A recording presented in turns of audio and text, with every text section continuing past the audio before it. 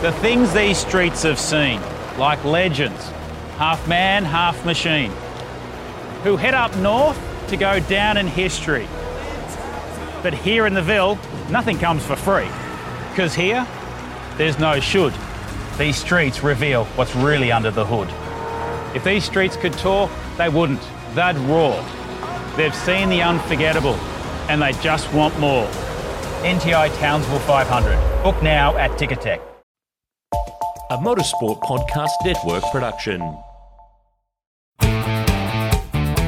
Hey everybody, Aaron Noonan here. Great to have you with me. It is the V8 Sleuth podcast powered by Repco. Now, in recent weeks, our regular listeners will know that I've been bringing you a bunch of episodes that I've recorded on a recent trip to Queensland. I did a bit of a road trip around Brisbane and the Gold Coast to talk to some really interesting faces and names, some of which you know really well, some of which you haven't heard from for a while. The guy on this podcast, you've heard about him a lot over the last 25 or so years. Craig Lowndes is my guest on the pod this week. In fact, next week as well. This is part one of a two-part chat that we recorded recently at 888 Race Engineering in Brisbane in Queensland. Now, because Craig is such a huge star of the sport and he's been around for so long, there's so many topics that you've probably heard done to death. Now, there's some of those that we do cover off because there's some things you can't just talk to Craig and not ask him about certain things, like Bathurst 2006. Sometimes it's about how you ask from a different angle and come up with a different perspective. But we've asked him about a bunch of stuff on this podcast that I think you'll enjoy. So on part one, we cover some really cool ground. To give you a little preview before you start listening, we talk about his first Bathurst race, not in a Commodore, but in a Pulsar Triple S.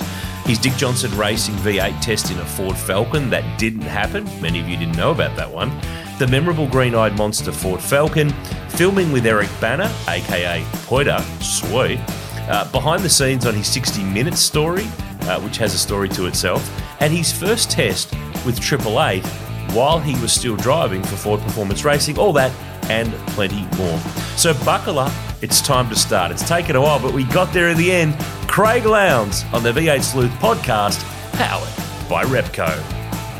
Craig Lowndes, it's taken us a little while, but we have made it to Queensland and got you on the V8 Sleuth podcast. Good to have you. Thanks for having me. How did we book the whole 888 boardroom just for us? Oh, welcome. I only just invented COVID to keep you away, but it didn't work. But yeah, this is the boardroom. Like, this is literally where we would sit, pre-brief, post, debriefs, anything. Obviously, the era is a bit different now with Jamie at the helm, but this is where I would come in with an RD ass kicking. I was going to say, is this where you've copped a few sprays? Yeah. Yes, yeah, definitely. I thought the paint was starting to peel in the corner there. That's where I was from. Yeah, well, and you can see how long. You can see how long this table is. I reckon it's a good, probably 10 metres long or so. I sit down one end when it was a Roland negotiation. So this is where contracts were hammered out. This is where deals were done, and if fools could talk. Yeah, well, I might go and have to put the microphone up against them and see what we find out, mate. There's so many things I want to run through, so many things I want to talk about, and I want to try to talk about some things that, I mean, you get asked about the same things almost on repeat cycle about Bathurst and Brock and all sorts of stuff. And we'll do a little bit of that, but I've got a whole bunch of other stuff that I'd love to talk to you about. And hopefully it's stuff that you haven't thought about for a while, you haven't talked about for a while, and it lights up some memories on some various things. But first things first, we know all your race cars. We love the cars at V8 Sleuth, as you know. What's the first road car, like, that you actually ever drove? Like, as a kid, like, did your dad Frank let you sit on his knee in a roadie up and down the driveway, or was it the Cortina was your first real actual car, wasn't it? Yeah, and I've still got that at home. Yeah. Which so, actually a lot of our fans are asking about that. Yeah. Too. So we can touch on that later. The first ever vehicle that I took a hand on a steering wheel was actually sitting on my mum's lap. It was a Nissan Pintara. It was red. Mum was doing the pedals because I couldn't reach them. I did the steering.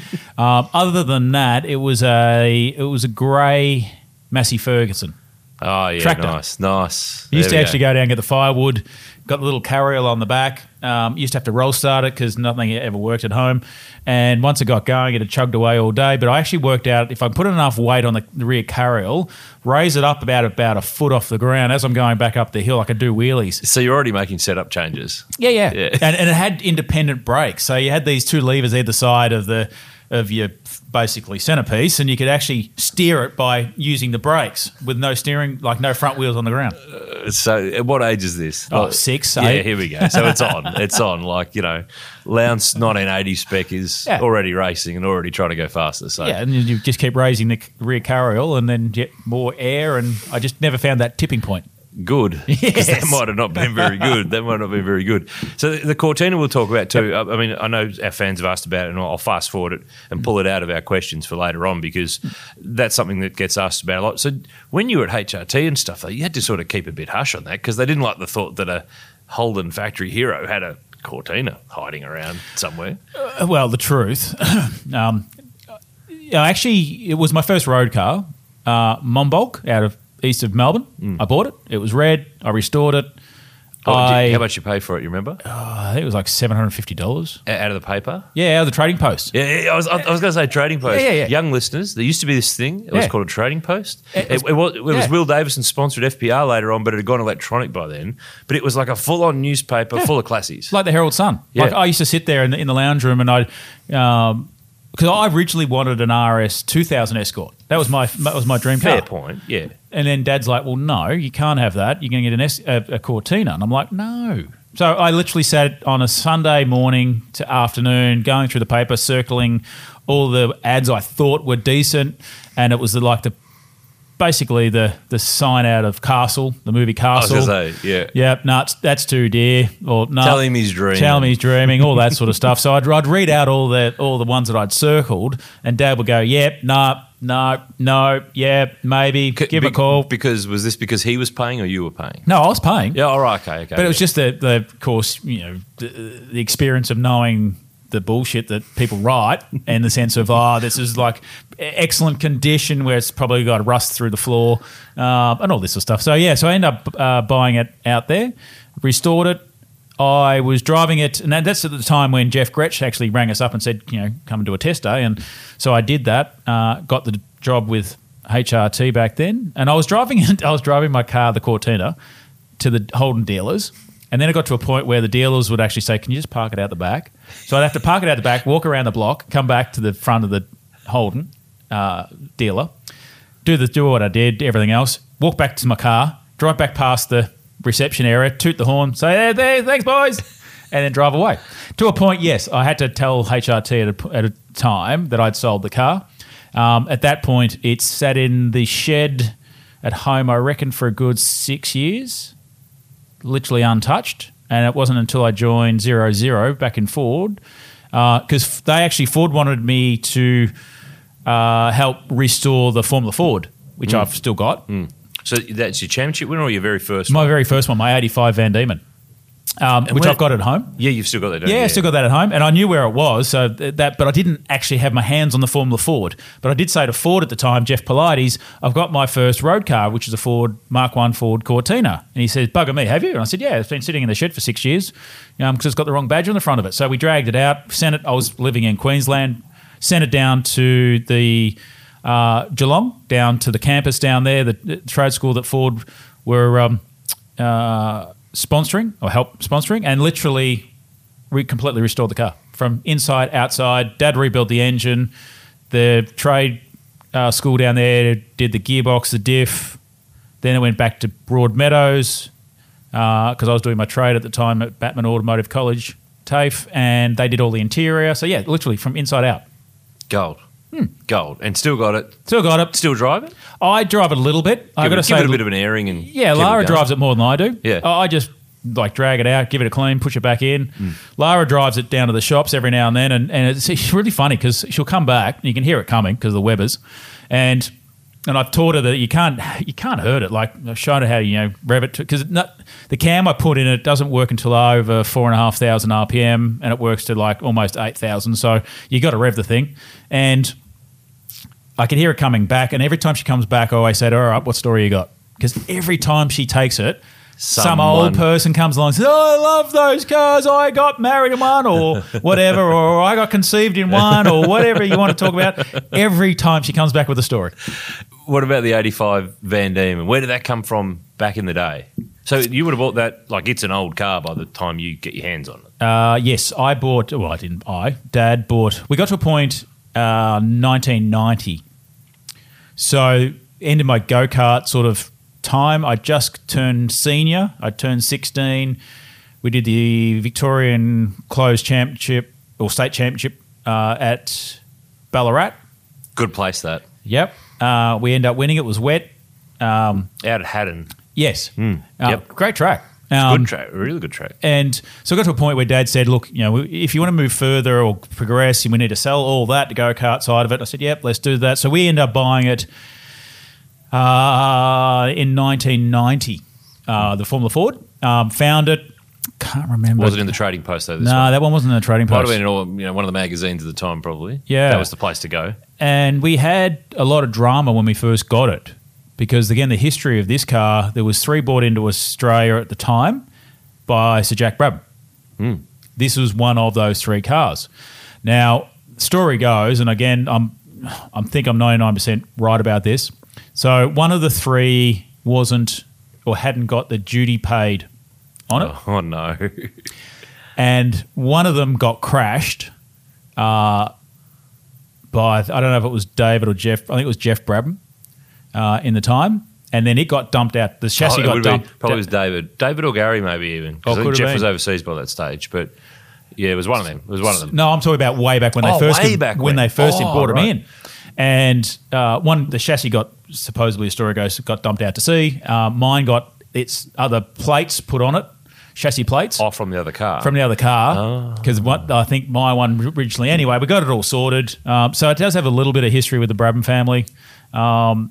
And then I ran it in 91, 92, or start of 92. And then 93 we won the championship in a 93 Van Diemen. We actually sold the 85 to Jim Murcott, who used it as a school car out at Sandown. And used to work for Jim, didn't you? I used to work for Jim, yeah. And again, stories go that a young Paul Dumbrell, this come from a reliable source, went out and he wanted to start his career, got into mine there, Van Diemen, did a second lap, didn't come back.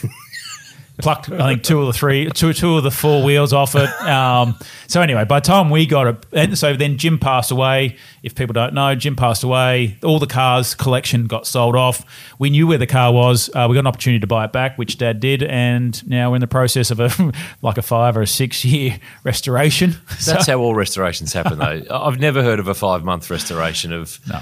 Get in, get it done, get it out. It doesn't work. It doesn't happen. No, well, it's 99% done. I just need to actually pull my finger out, buy some tyres, bring it into here to the workshop, put on a flat patch and do a setup and go driving. I actually did sit in it not long ago. People ask me, do I still fit in it? Yes. It takes me half an hour to get out of it, but I can get into it. So, but yeah, no, it's. I had to buy a new engine for it. We completely stripped it back to bare metal, repainted the chassis, put a new floor on it.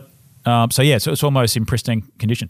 Well, the other part of the story with the Formula Ford is that Ray Robbins, who was very instrumental in supercars in sort of the 90s and sort of not long ago, he originally painted my Formula Ford, and bugger me, when we restored it this time, he still had the original paint. So it's actually painted. The original tub? Original paint. So it's not only painted in the right colour, it's actually the original colour. And original paint. What colour? Well, it's white with blue stripes on it. Right. Was this an inspired livery from something, or was it just... No, it was just Ray. Actually, he did all the body work and he goes, well, this looks nice blue, this blue, blah, blah, blah. I've got a great photo, which I'm using to obviously get some stickers and decals made up now, of me at the Adelaide Grand Prix and basically, redesigning it from that photo. Nice. I reckon we've probably got some photos in the files at work. So if you need some, holler, because I reckon we might have something lying around that helps replicate the stickers and the colours and the number. What number were you back then? 49. Why were you 49? That was my go-kart number. So I come out of go-karts with 49. I started Formula Ford with a 49. I went then to 15 because I did in 91 I did the club series, which was Winton. and I also did Phillip Island Sandown as the national series just to get some exposure. We ended up 15th that year out of doing 2 rounds. Not bad. So then we ended up running 15 in 92, and then we won it in 93. With number 5. With number 5. So you just got rid of the 1, just went 5. Just, went 15, 5, 1. 1. And 49 rings a bell too, because that's what you ran, wasn't it, on Brian Sampson's Cheetah in the Formula Brabham? That's right. Yeah. Yeah, the Black Death. Black Death? Well, that car's still around, isn't it? Well, it's black. It was aluminium, and it was pop riveted together, and I think the old pop rivets have never been the same. As long as they didn't pop so out. we used to joke about, we called it the Black Death because it was like a coffin. It served you well, though. It served me well. You and Murph in 94 and Stokely and Formula Brabham. And I mean, you were silver star, weren't you? It wasn't the outright kind of, it wasn't a carbon car up against those cars. So. No, but I remember Winton, it was raining, as it generally does there. And I can't remember where we qualified 6th or something. We actually led the race for 3 or 4 laps because the thing was so soft and moved around. It actually got good traction. The things these streets have seen, like legends, half man, half machine, who head up north to go down in history. But here in the Ville, nothing comes for free, because here, there's no should. These streets reveal what's really under the hood. If these streets could talk, they wouldn't. They'd roar. They've seen the unforgettable, and they just want more. NTI Townsville 500. Book now at Ticketek. So that same year, you get your first Bathurst, but Bathurst to the general public is in October. Yep. The V8 race, the touring cars, the 1000. But you had been there earlier in that year at Easter in the Nissan Pulsar Triple S in the 12-hour, which was a proddy car race back then. And that was the last year they ran it before it went to Eastern Creek, and then it went away for a while. And of course now, GT race, you've won it and you know it and you love it as well. How did the Nissan Pulsar deal come together with the Morris boys? Because everyone goes on about, clearly for good reason, the HRT debut and the nearly winning, but no one really asks you about, I want to know about the Pulsar, because I don't reckon I've ever really talked to you about it. Well, I was doing my apprenticeship. Dad had the mechanical Northern Tuning Service in Thomastown. The way it came about was the Morris brothers used to be a customer. And anyway, they had this idea they wanted to build a Nissan Pulsar and anything else. So my involvement was, part of the agreement was we were going to dyno the Nissan and do all of the mechanical side of it to get it up to spec. So Dad and I spent, I reckon, a good week and a half on the dyno after work, just running it up, and then we change the exhaust, we'd modify something, we'd run it up, we'd do things, and completely just, our time was our investment into it. And then we got to Bathurst itself. So driving was part of that deal. You do the work, you get a little steer. You can get a drive. And then we got to Bathurst, there were 3 of us. And we had a TAFE crew, like students out of a TAFE. And they were... Just like what you were. You were a student. Yeah, I was a student, I still was. Driving, student working. Yeah. And they were like... They were good. They were obviously rookie. They made a few little mistakes. Anyway, we got to a point where towards the end of the race, we started to have brake fade. And Dad was there and literally they bled the brakes. I was in the car. They asked me, basically Dad jumped in and said, look, open up all the brake nipples, bleed, put it back together.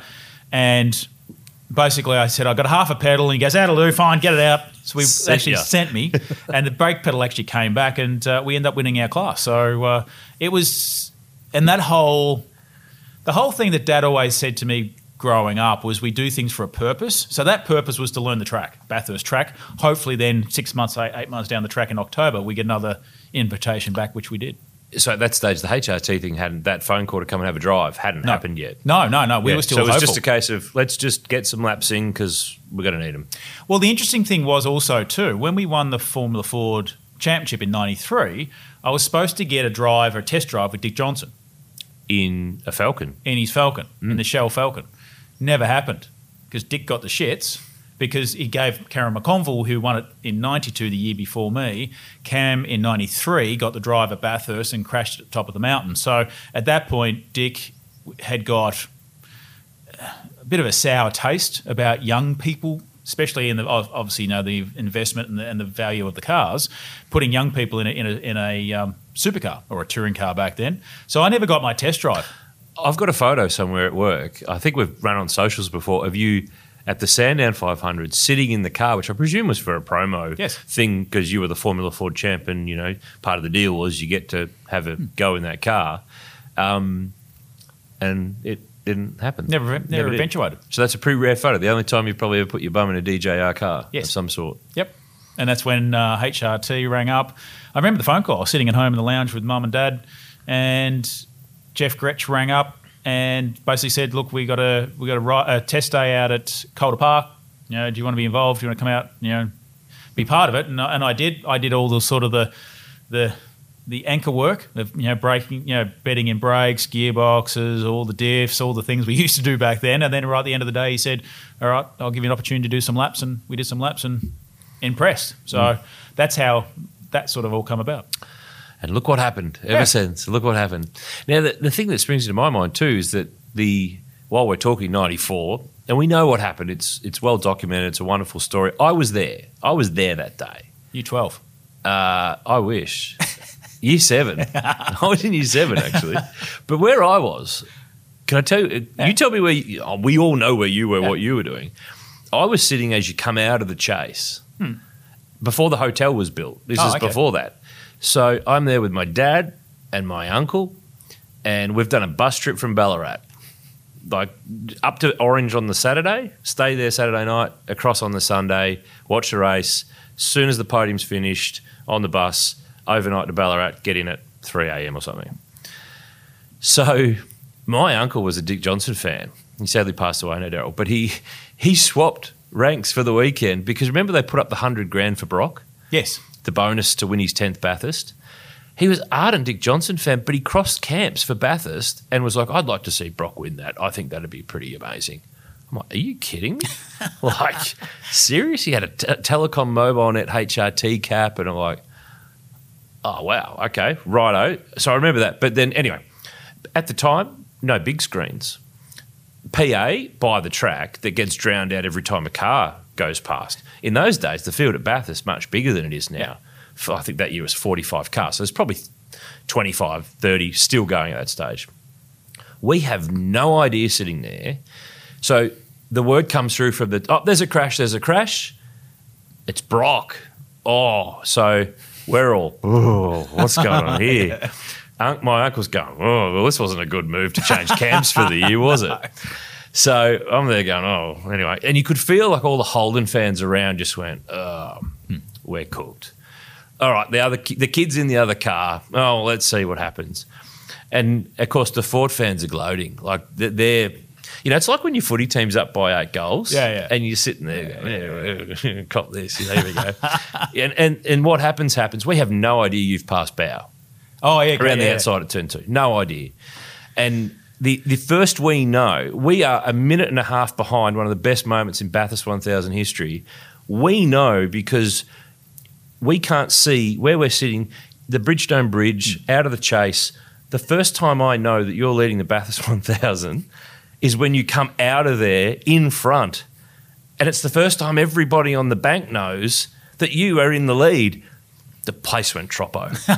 I kid you not. I'll remember till the day I die. The place went absolutely bananas because all these Holden fans have been the balloon deflated.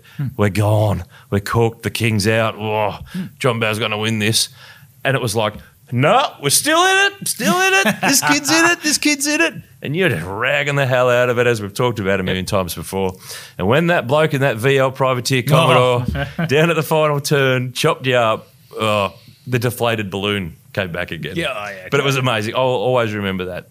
Oh, look, it was amazing. People ask me the same question. I actually asked Bowie many years later about this whole exchange of what happened. Because I still reckon that he broke early because he was on the inside, the dirty line. And I actually did brake later than I'd ever had, and it just happened to work because I actually turned the corner instead of being into the tyres.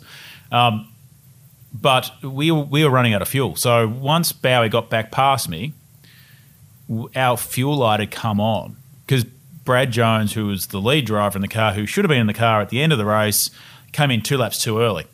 And then, of course, that then hindered the attack on Bowie. What I didn't know, Bowie was in the same situation with fuel. So if I'd had a full tank and was able to. At some point, Bowie said, he was half a lap away from yielding because of his fuel problem, but not realising that I had the same issue, and we both had the same issue, and then of course it ended up the way it did. So I could have almost won the first race. Oh. But yeah, it typical is. driver. Typical Bathurst. I mean, because that's what the joint's all about. But Yeah. I mean, Bradley was mega that day because he did the double to get you back in the game. You'd had that spin at the top of the hill, which we still have never found that vision. Don't know what you're talking about. I have no idea what you're talking about. I've got a photo somewhere of you facing the wrong way at the top of the hill. And I don't now, I actually had someone send it to me by a VHS that they'd recorded, like with some punter in the crowd. Like a handy cam Yeah, type like thing. a handy cam that someone is sitting in the crowd had caught the whole thing and actually had captured my spin and see me have the loop, which was out of the grate and up into McPhillamy, into the left-hand side, which is all that apron there, and then keep driving away. But we don't know where it is now. Hearsay. You destroyed the tape, didn't you? And VHS used to be a big cassette. Yeah, kids. There was this thing. Let's not even try to tell what beta is. No. Like that's a whole other world. That's a whole other world. The cool thing too is that 94 Bathurst chassis, the HRT car, is being restored. And I know you've signed, I think is it the glove box or the switch panel or something that the owner now is getting all the different drivers who drove that car to do, which was HRT 28, which was a VN Commodore originally for Win Personnel and Grice. Finished second in 91, but it got updated and a Chevy engine and all that sort of stuff. So it's been a really long process because that became the NZ Peter McLeod car later on, the privateer car. So it's been a really big restoration project to get that to go back. And there's a bunch of your old cars that are getting restored. Benny Eggleston's got a pile of the things. So when he gets, or any of these get put back together and rolled out somewhere, I'm sure you probably already had the phone calls to go, hey mate, you want to have a go? You want to have a steer? To be honest, Benny and I have been talking quite a lot. And it was actually interesting up at Townsville because obviously my now day job is commentating. I was in pit lane reporting on the Super 2 category in Townsville, which there was a safety car, which generally sometimes happens with Super 2. More often than not, yeah. I went up to them to find out what was going on because I think one of their cars was involved. It was actually. Cameron Crick and Nash Morris had an incident. That's right. Yep. So I went up to find out what was going on. As soon as I walked up, Benny in the middle of the race takes his headsets off, starts talking about the 96 car. We're up to there and we've painted it, we're doing this, get some decals done and da-da-da-da-da. And the rest of the team are just looking at him going, you idiot. We're in this race. We're in the middle of a race and you're now talking about your 96 Commodore, which I still classify as the best race car I've ever had in that era. It was just everything all worked for it. And like we had tyre. We had benefits of a Bridgestone tyre, different compounds, different structures. Everything we wanted, we got.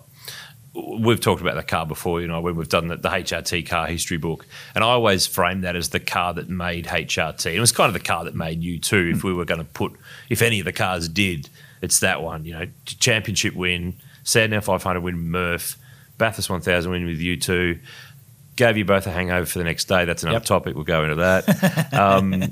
It's the thing that he tried to wipe out at Phillip Island the following year when he went head on into the barrier. Corner. And Ben and his team have done an amazing job over the last few years with not just that car, but a bunch of the other HRT cars. I reckon they've got more HRT than the old HRT because they've got all these cars and such great passion for it. And that stuff to so many people it's just a tool of the trade. It's no different to a pen and a notepad or a keyboard or an angle grinder, whatever it is, whatever your tool of your trade is. But does it amaze you sometimes to think that those things that were just the thing you used to do your job are so special, are so important to people that guys like Ben, who's hugely passionate, like we are at Sleuth about that stuff, does it blow your mind away sometimes to think that they're just things from like 20-odd years ago? Who cares about that? It's worth how much? You're spending what on it? Like it's amazing. Well, it is interesting because you talk to people now even about current cars and actually – the last couple of days, people say, well, why do you keep building new cars? Or where do the old ones go? And you say you sell them off and they go down to Super 2 or the Super 3. They keep getting recycled. And but you're right, like the ones you forget about that have value have history. Like Jamie owns Kate, which is his most successful car that he's ever used. Shane's now currently driving the most successful car in history, only because the team been cheap arse and haven't built him a new car. He's still got his car. He's into year 3 with that one. He's still got the same car. But yeah, like you look, it's in history. It's 10, 15 years down the track. Then you look back and people have got a foresight to be able to grab it there and then and go, all right, this is somewhere along the line going to be really successfully valuable or, just part of history. And it's great to see. And like I get a kick out of driving some old cars, even old Monaros and XU1s and all that sort of stuff, because you got to appreciate what they went through as drivers back then to what we accept now, like roll cages, moving the seats inboard, having window nets, all this stuff that they didn't have back then, where they just had a bench seat and basically their lunch in the glove box. So you said Monaro then, and I had a flashback to a few years at Bathurst. The Museum Monaro, that replica of the 68 winner, and you nearly trailed it. No, it wasn't that bad. We know you're good, but seriously, mate, that was so... I reckon Brad Owen, who was a great friend of ours at the National Motor Racing Museum, nearly had heart failure watching that vision. Well, Brad actually said it's the most hits that they've ever had for anything for the museum. On their Facebook page? Yeah. I'm not surprised. Well, it was one of those things, typical Scove. He winds you up and the thing was... You should know better, though, than to be wound up by him. I was flat. I was physically flat. The car was nearly flat. I couldn't go any faster. The only problem was when I got to the top of the skyline, I realised, oh, shit, this is drum brakes. And then it was all, okay, I'm already committed, so... But it wasn't actually the brakes that did it. It was when I went back to second in the gearbox. If you watch the onboard, it's when I popped the clutch out. Like the engine's still got so much compression, it actually locked up the rear tyres because it's such a skinny little licorice strip, and they're probably the original ones from back in the 1960s. They locked up, and then I had to put the clutch back in really quickly, which is then what gave me the ability to get things straight, and then I used the drum brakes to slow it up. So you can joke about it now. I even had Nick Percat come out of the garage when I got back to pit lane. He goes, "You lunatic!" I'm like, He's right. He's totally right. We talked about that 96 car. I remember going to see it at Clayton about 10 years, in 2005, 2006. It was, and you remember the old HRT building 20 in the Clayton Business Park, where later on the race team moved, but the manufacturing element was still there. Yep. And across there was like a power station building. You might remember that at Clayton. This chassis, because it was the car that came back after you had your big rollover at Calder. It was pulled out of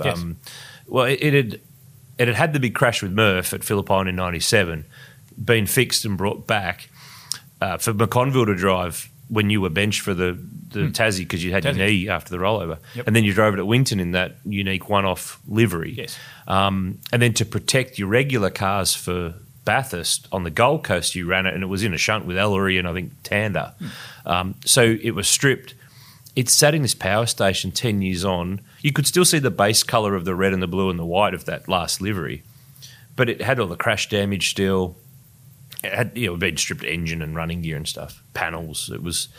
I remember sitting there thinking, I cannot believe that one of the greatest, a Bathurst winner, won all those races that helped you win that championship, Sandown, all that stuff. Yeah, it was called the supercar before the category was called supercars. I mean, it was labelled. I could not believe that it's rotting away in this disused power station in the business park. And eventually it was purchased by a guy up here in Queensland who bought a bunch of their stuff, and it ended up with Ben, and he's been able to start to put it all back together and make it happen. But that's where some of the history gets deleted. Like some of those cars in the 60s and 70s, no one thought about keeping anything. They're gone. There's a lot of those that are just gone forever. Oh, absolutely. And I've, as I said, been talking to Benny about it because I keep sort of prodding him to take it to Goodwood and give it a run. And I'd love to drive it over there. So he's sort of semi-keen. Don't want to put any pressure on you, Benny, but hope you're listening. But yeah, but you've cleared the diary for Goodwood next year. Yes, absolutely. Yeah. Well, I got invited last year to go over and compete, but I was talking to Roland about taking chassis 10, and Roland at one point was really interested and keen about doing it, but then unfortunately it fell through. So yeah, it'd be nice to get the 96 car over there, and because one of my old 00 cars, not mine, but the sister car, I think might have been the Neil Crompton's. No, I got one here for you. Yeah. So this is the one in the UK. UK. It's painted like it. Yes. But it ain't one of them. Okay, because he every now and then sends me a message. But you should go and drive it if you can. Yeah, sounds great over there. I think it's an ex-Paul Wheel car, but it's the Paul Wheel one. It's one of those K&J cars, but it's got your livery. Because everyone now, we're having this chat 888. I've been up here for a week doing podcasts in Queensland. The other day, a friend of mine sent me a text on one of the mornings here, and they live in. They're from the Gold Coast, and they were out looking out the front of their house and thought of me straight away because there was an AU Falcon XR8 road car parked out the front of their place on their street in the 00 green-eyed monster livery, and then all of a sudden we put it on socials, and what do you know? 5 more roll in on the messages with, I've got one like that. I've got one like that. I've done mine like that too. It's a huge.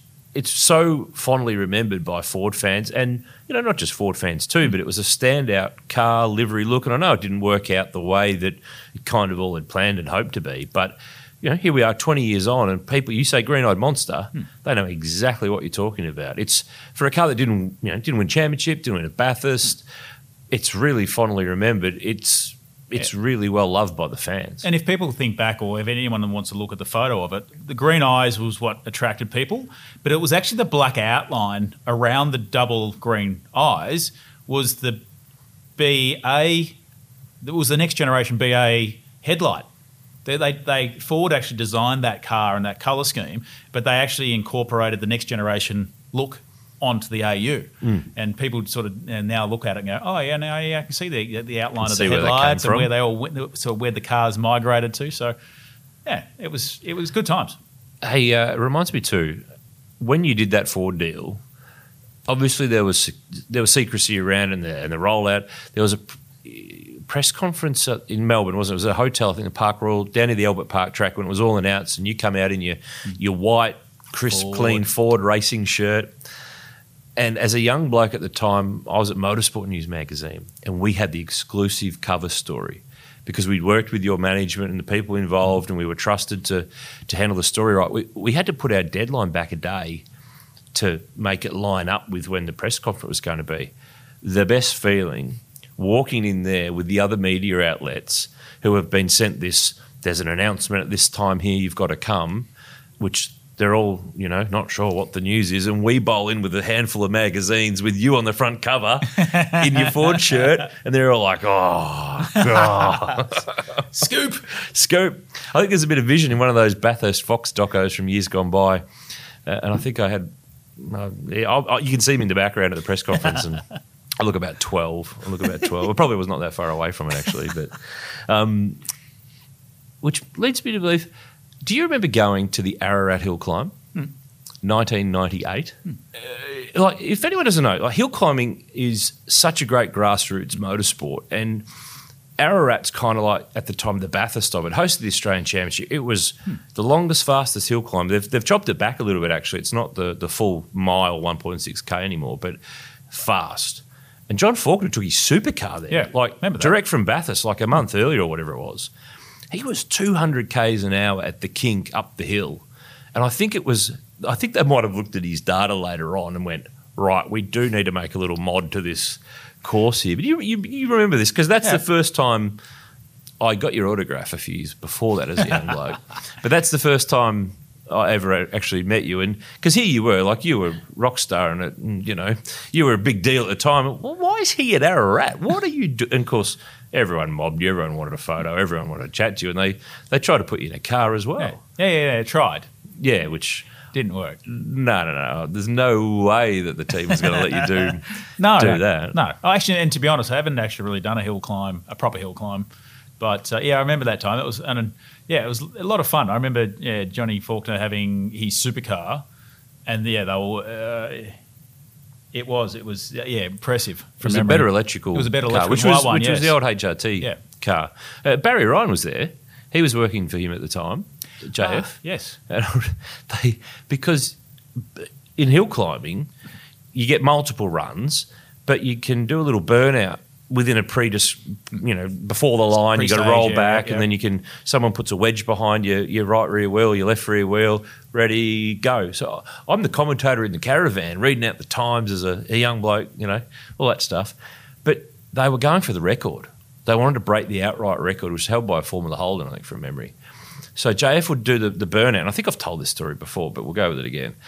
If you haven't heard it, then it's great because it's good.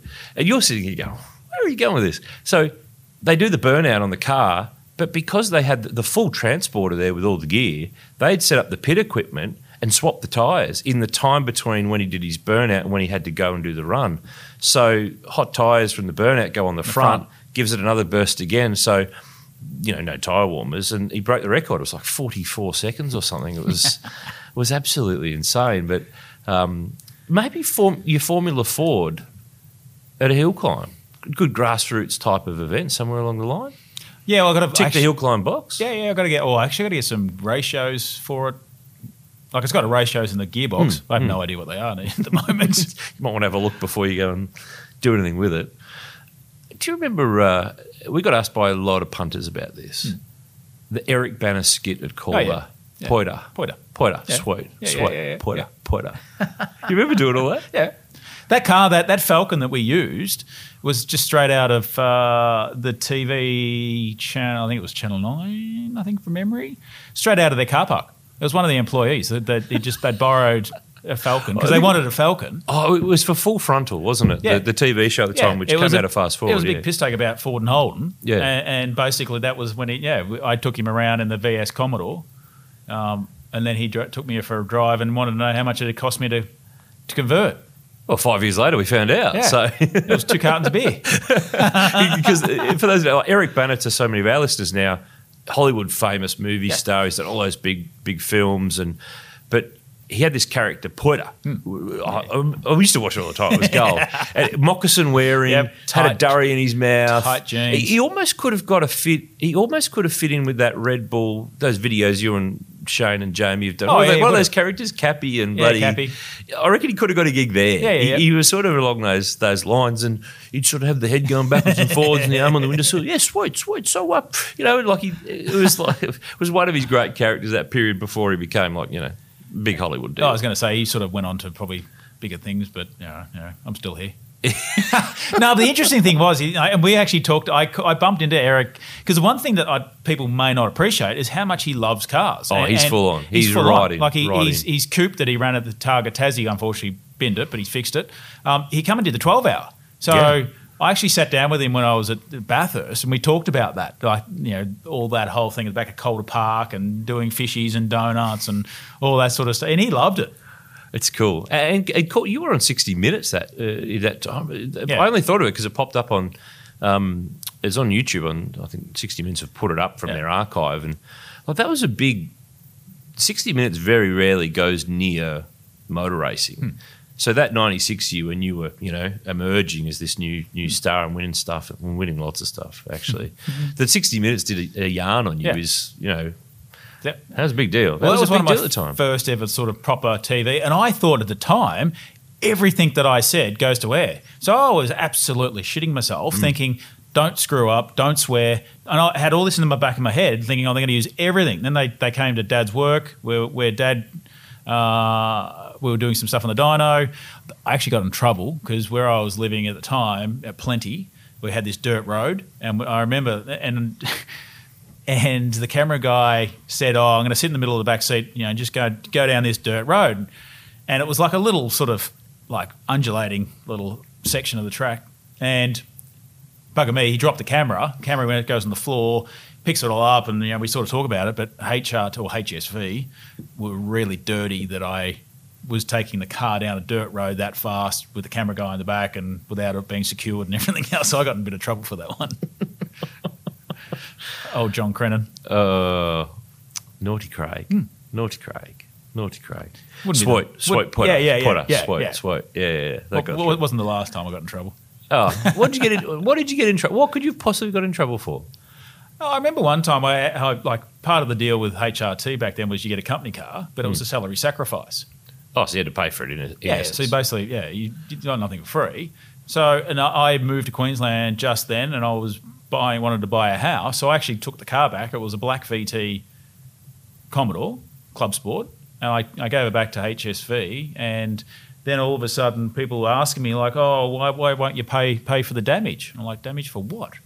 because my contract back then said, as long as I'm driving a Holden product, which I had. Which was inserted after the Cortina. Yeah.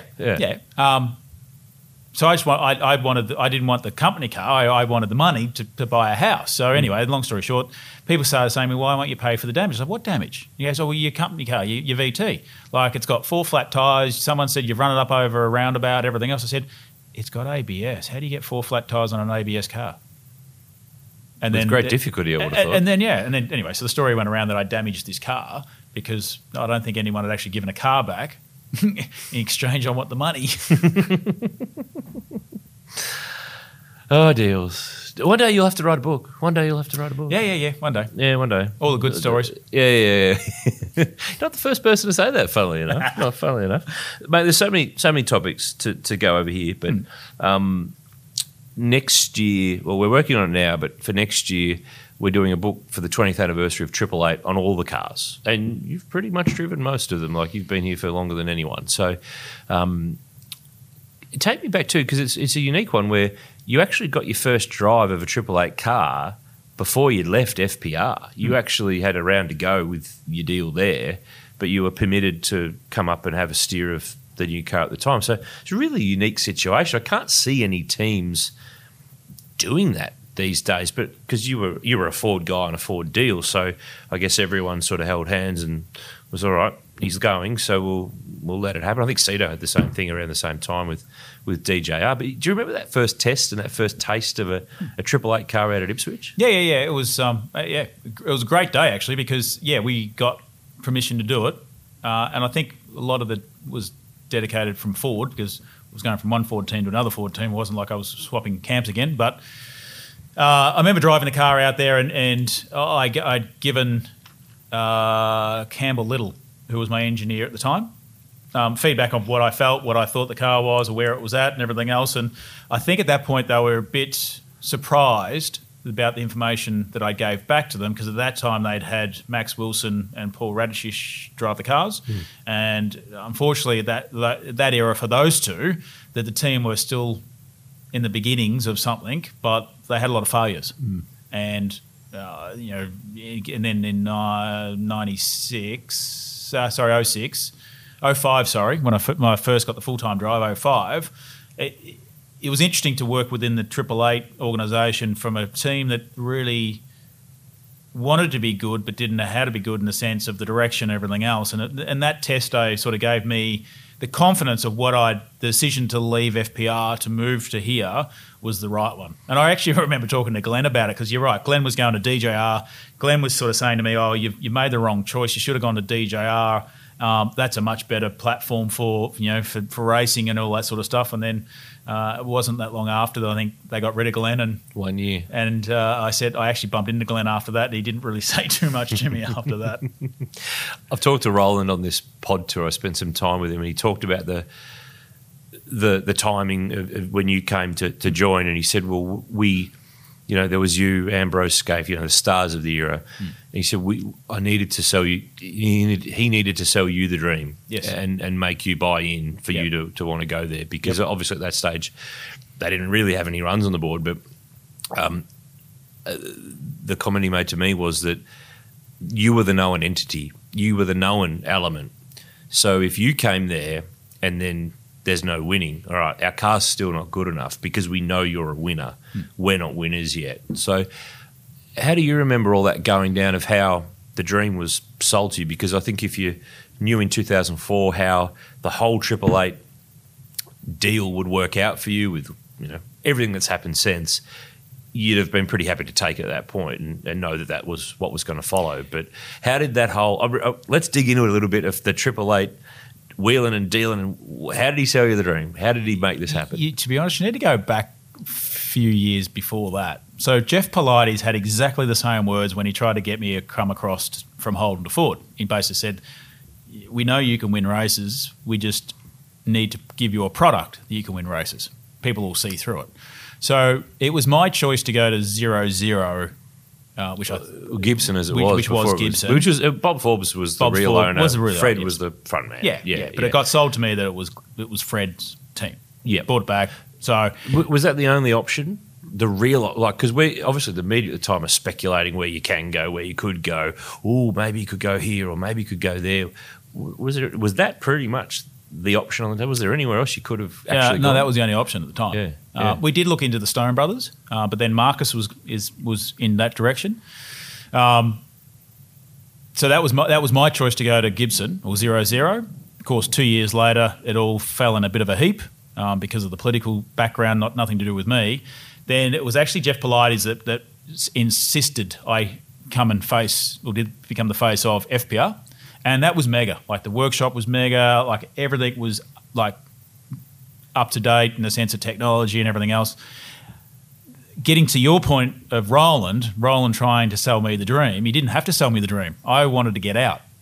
So I'm glad he thought he had to try and sell it to me. It was a very easy decision for me to get out. He did make the comment, though, I think, that was you were willing to listen. You were ready to go anyway. So it wasn't a case of you were kicking and screaming, dragged around his point of view. No. He felt that the timing was right and you were already looking for another option, but he just, 100%, because I actually sat with FPR at the time and I said to them at the end of that sort of middle-aged season, we were having a up and down year like we did in that era. We won Phillip Island because of the wet and just being lucky, and then of course it all came out saying we're going to be a championship contender. I'm looking at it going, oh, okay. Anyway, I actually asked them. I said, well, what's the future hold for if I stay here? And they basically said, what you see is what you get. And what I saw was not a lot of improvement of what was already going on. So when I came and I sat with Roland up here, it was pretty easy. He basically laid it out. I walked through the workshop, which was in Abbotsford Road in the city at the time. He took over the Briggs operation. He run me through what they're thinking about doing in the sense of the engineering. They had Ludo Lacroix. Ludo was spending 6 months in Europe, 6 months in Australia at that point. Campbell Little, who I'd actually known Campbell Little even in motorbike days. Oh, he's a motorbike early guy. days. Yeah. He's a motorbike guy. He used to bring Honda bikes. He used to work for Honda Australia, and he used to bring the motorbikes into Dad's workshop, and we used to dyno them. So I knew Campbell. Small world, isn't it? It's a small world, and I knew Campbell for a long time. So knowing that, Campbell was going to be the engineer, Ludo was there. I'd watched the progression of when Roland had taken over from the Briggs. They had a lot of failures, but they already had a lot of things. They were working a lot on the car. Trying to lightweight the flywheels, all this sort of stuff went on. So I could see the passion that Roland had and the passion the team had. They just didn't have all the elements. And I was just one part of that element, but all the elements together at the time. And so it was very easy for me to say yes. It was close to home. I was living in Queensland. I didn't have to commute to Victoria. It was a really easy decision. And, well, there's a bunch of trophies lying around here that, you earned. The team it would say that, and the stats would say that it's kind of worked out sort of all right. It's been okay. Actually, the turning point for us was Eastern Creek when we first won in 2005. We ended up equal on points with Marcus at the end of the day or the weekend, but we won the last race, so we ultimately got the win, and a complete different attitude changed within the team. Because they've had a taste. Well, was that, all right, we now know how to win? It was the factor of up until then, it's like, I hope we can win. Yes, we can win. It was that attitude, that positive change. Yes, we now know we can win. Let's keep forging forward. And then, 06 was its own thing. And I remember Roland so passionate winning Bathurst that year because that was the whole reason he came to Australia. Was to win Bathurst. That was his whole reason. 8 times at the time that we record this that the team's won. So, and I know that for some, and I know Jamie, who's sitting out at his desk at the moment, has always been championship, and you've always been Bathurst. And I know our listeners and our readers will have their own points of view. I'm all Bathurst because at the end of the day, that's the bit that transcends the sport. If you're not into car racing, you know that what Bathurst is, and you know that it's the big thing that really matters, no matter whether you watch it or you don't. So it's a pretty cool part of it all. So you've got a few reasons why you agree. You've been there and done it. So that 2005 car, we've actually been asked this quite a bit by our readers and our listeners. So the 05 car that you drove, the 888 Better Electrical car, that you got the first 888 pole at Pukekohe, the first win at Eastern Creek. because in those days we had rounds, remember? Races and rounds. Yep. So first race win, first round win, all that stuff. First enduro win, Sandown 500 with Yvonne Muller in how's your French? Any good? No. No, I don't think so. Oui, oui. Yeah, there you go. That's about it. And of course... Croissant. Peugeot, Renault. We could go all day. Second in the championship. Yep. The year that Ingle won the championship. Yes. And then, of course, 06, the Bathurst win, which everyone knows about, and then second in the championship again after that controversial title decider at Phillip Island. So chassis 10, that car we talked about earlier, that's the same car the whole way through. So that's why Roland kept it for so long. And it was only sold late last year. Really special car along the way. So of all your 888 cars, you won Bathurst in a pile of other ones, but that's got to stand out as... Is that the most special? Is that because of all those reasons? Yeah, and like besides my Formula Ford, I don't own any other race car. But if someone asked me what car I'd like to own, it would be chassis 10 because of the history of obviously the Brock era for me growing up. It'd be actually a close tie with the 96 car. So the 96 and then 06, probably the two special cars for me in my history because of what connections they have for me as not only results. When I first went to 888, it was all about, again, growing with a team like I'd done with HRT. It was all about, working with a group, like a group, and creating something, creating history. And yeah, you're right. Look around this room now and I laugh because in the boardroom, there's like wall to wall of cabinets of trophies. And I remember when it first started, we used to go to IKEA and get little glass ones, and we put like 1 or 2 trophies in the cabinet. Now we got cabinets everywhere. I was going to say, and they're full. Like there's other ones sitting here on the benches because there's no more room in the cabinets. So it's kind of worked out all right. So there you have it, Craig Lowndes on the V8 Sleuth podcast, powered by Repco. And the best part is that's only part 1 of a 2-part chat. Part 2 comes up next week here on the V8 Sleuth podcast, powered by Repco. And in part 2, we talk with the 7-time Bathurst 1000 winner about a bunch more stuff. We talk about Bathurst 2006, how he came up with his helmet designs, stories of tackling the Aussie Safari off-road event, his driving future at Bathurst. That's an interesting insight. I think you'll enjoy that one. Some offers that he's had along the way from other teams, the new era of 888, and that famous 1996 Bathurst hangover, and Juan Pablo Montoya.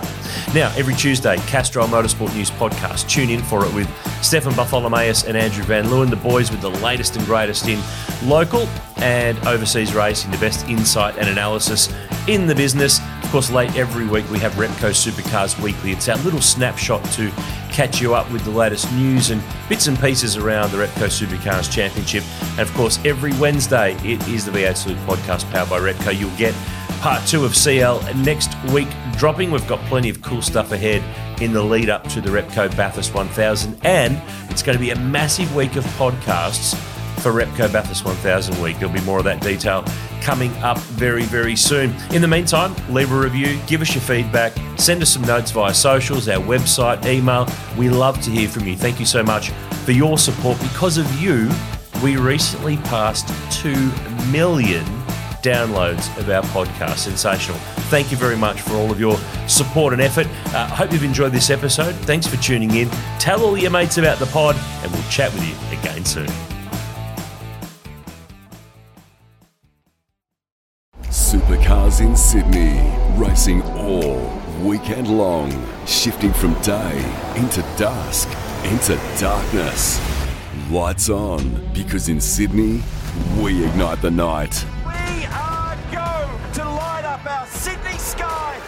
You don't want to miss this. Panasonic Air Conditioning Sydney Super Night, 19 to 21 July. Book now at Ticketek. Supercars, unforgettable.